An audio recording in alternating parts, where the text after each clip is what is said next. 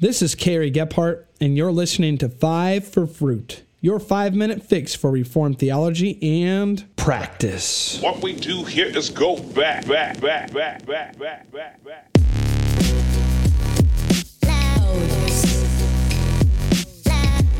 back to another episode of 5 for Fruit.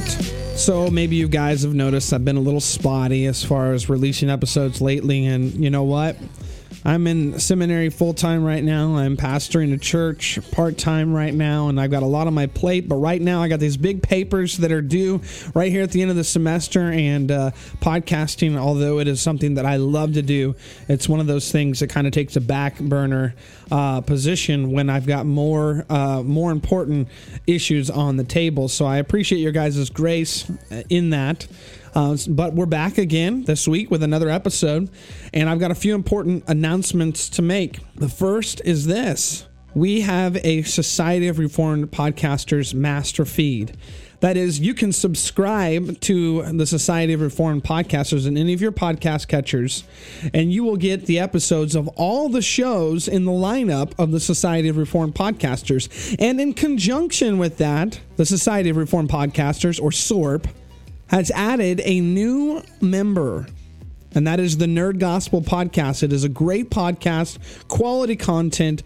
They really blend together Bible, Scripture, Christianity, a Christian worldview with nerd culture, and it's something as a nerd myself that I really and deeply appreciate and enjoy listening to. So go over and listen to the Nerd Gospel Podcast. Heath and Jeremy do a great job with that podcast, and if you go to reformedpodcast.com, you're going to find all their information there on the website. But we're still here in 5 for Fruit in a series on defending confessionalism. I'm talking about the distinctives of being a Reformed Christian, and one of the main distinctives of being a Reformed Christian is that you're confessional. We've talked already about how confessions are necessary because interpretation is unavoidable.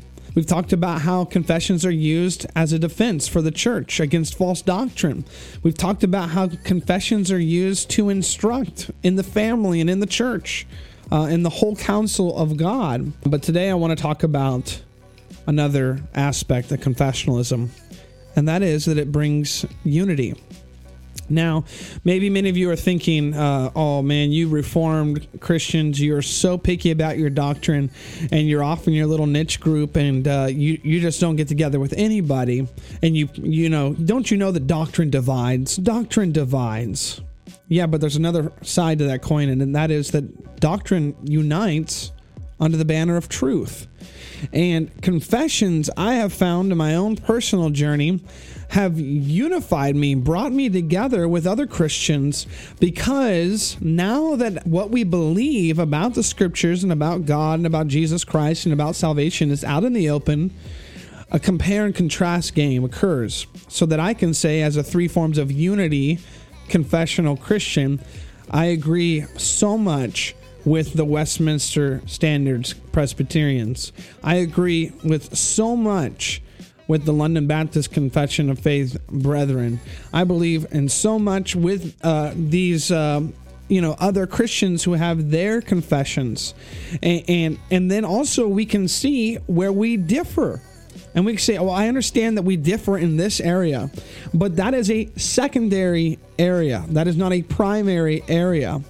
And because we have these confessions and knowledge of these confessions, we become unified in so many ways, particularly about the gospel, with other Christians that we would not have otherwise done so, because we come to see and realize what they believe, rather than saying, if you disagree with me on anything, then I can't come together with you because I don't know what you believe.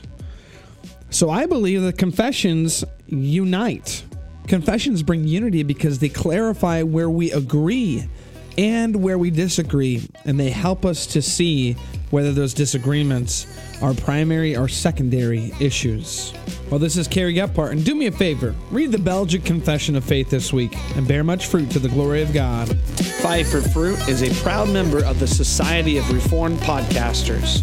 Check out more members of the Society at reformedpodcasts.com. Subscribe, rate, and review 5 for Fruit on iTunes, Google Play, and Stitcher. And visit the website 5forfruit.com to listen to past episodes and to read articles. Until next time, this is 5 for Fruit, your 5-minute fix for Reformed theology and practice.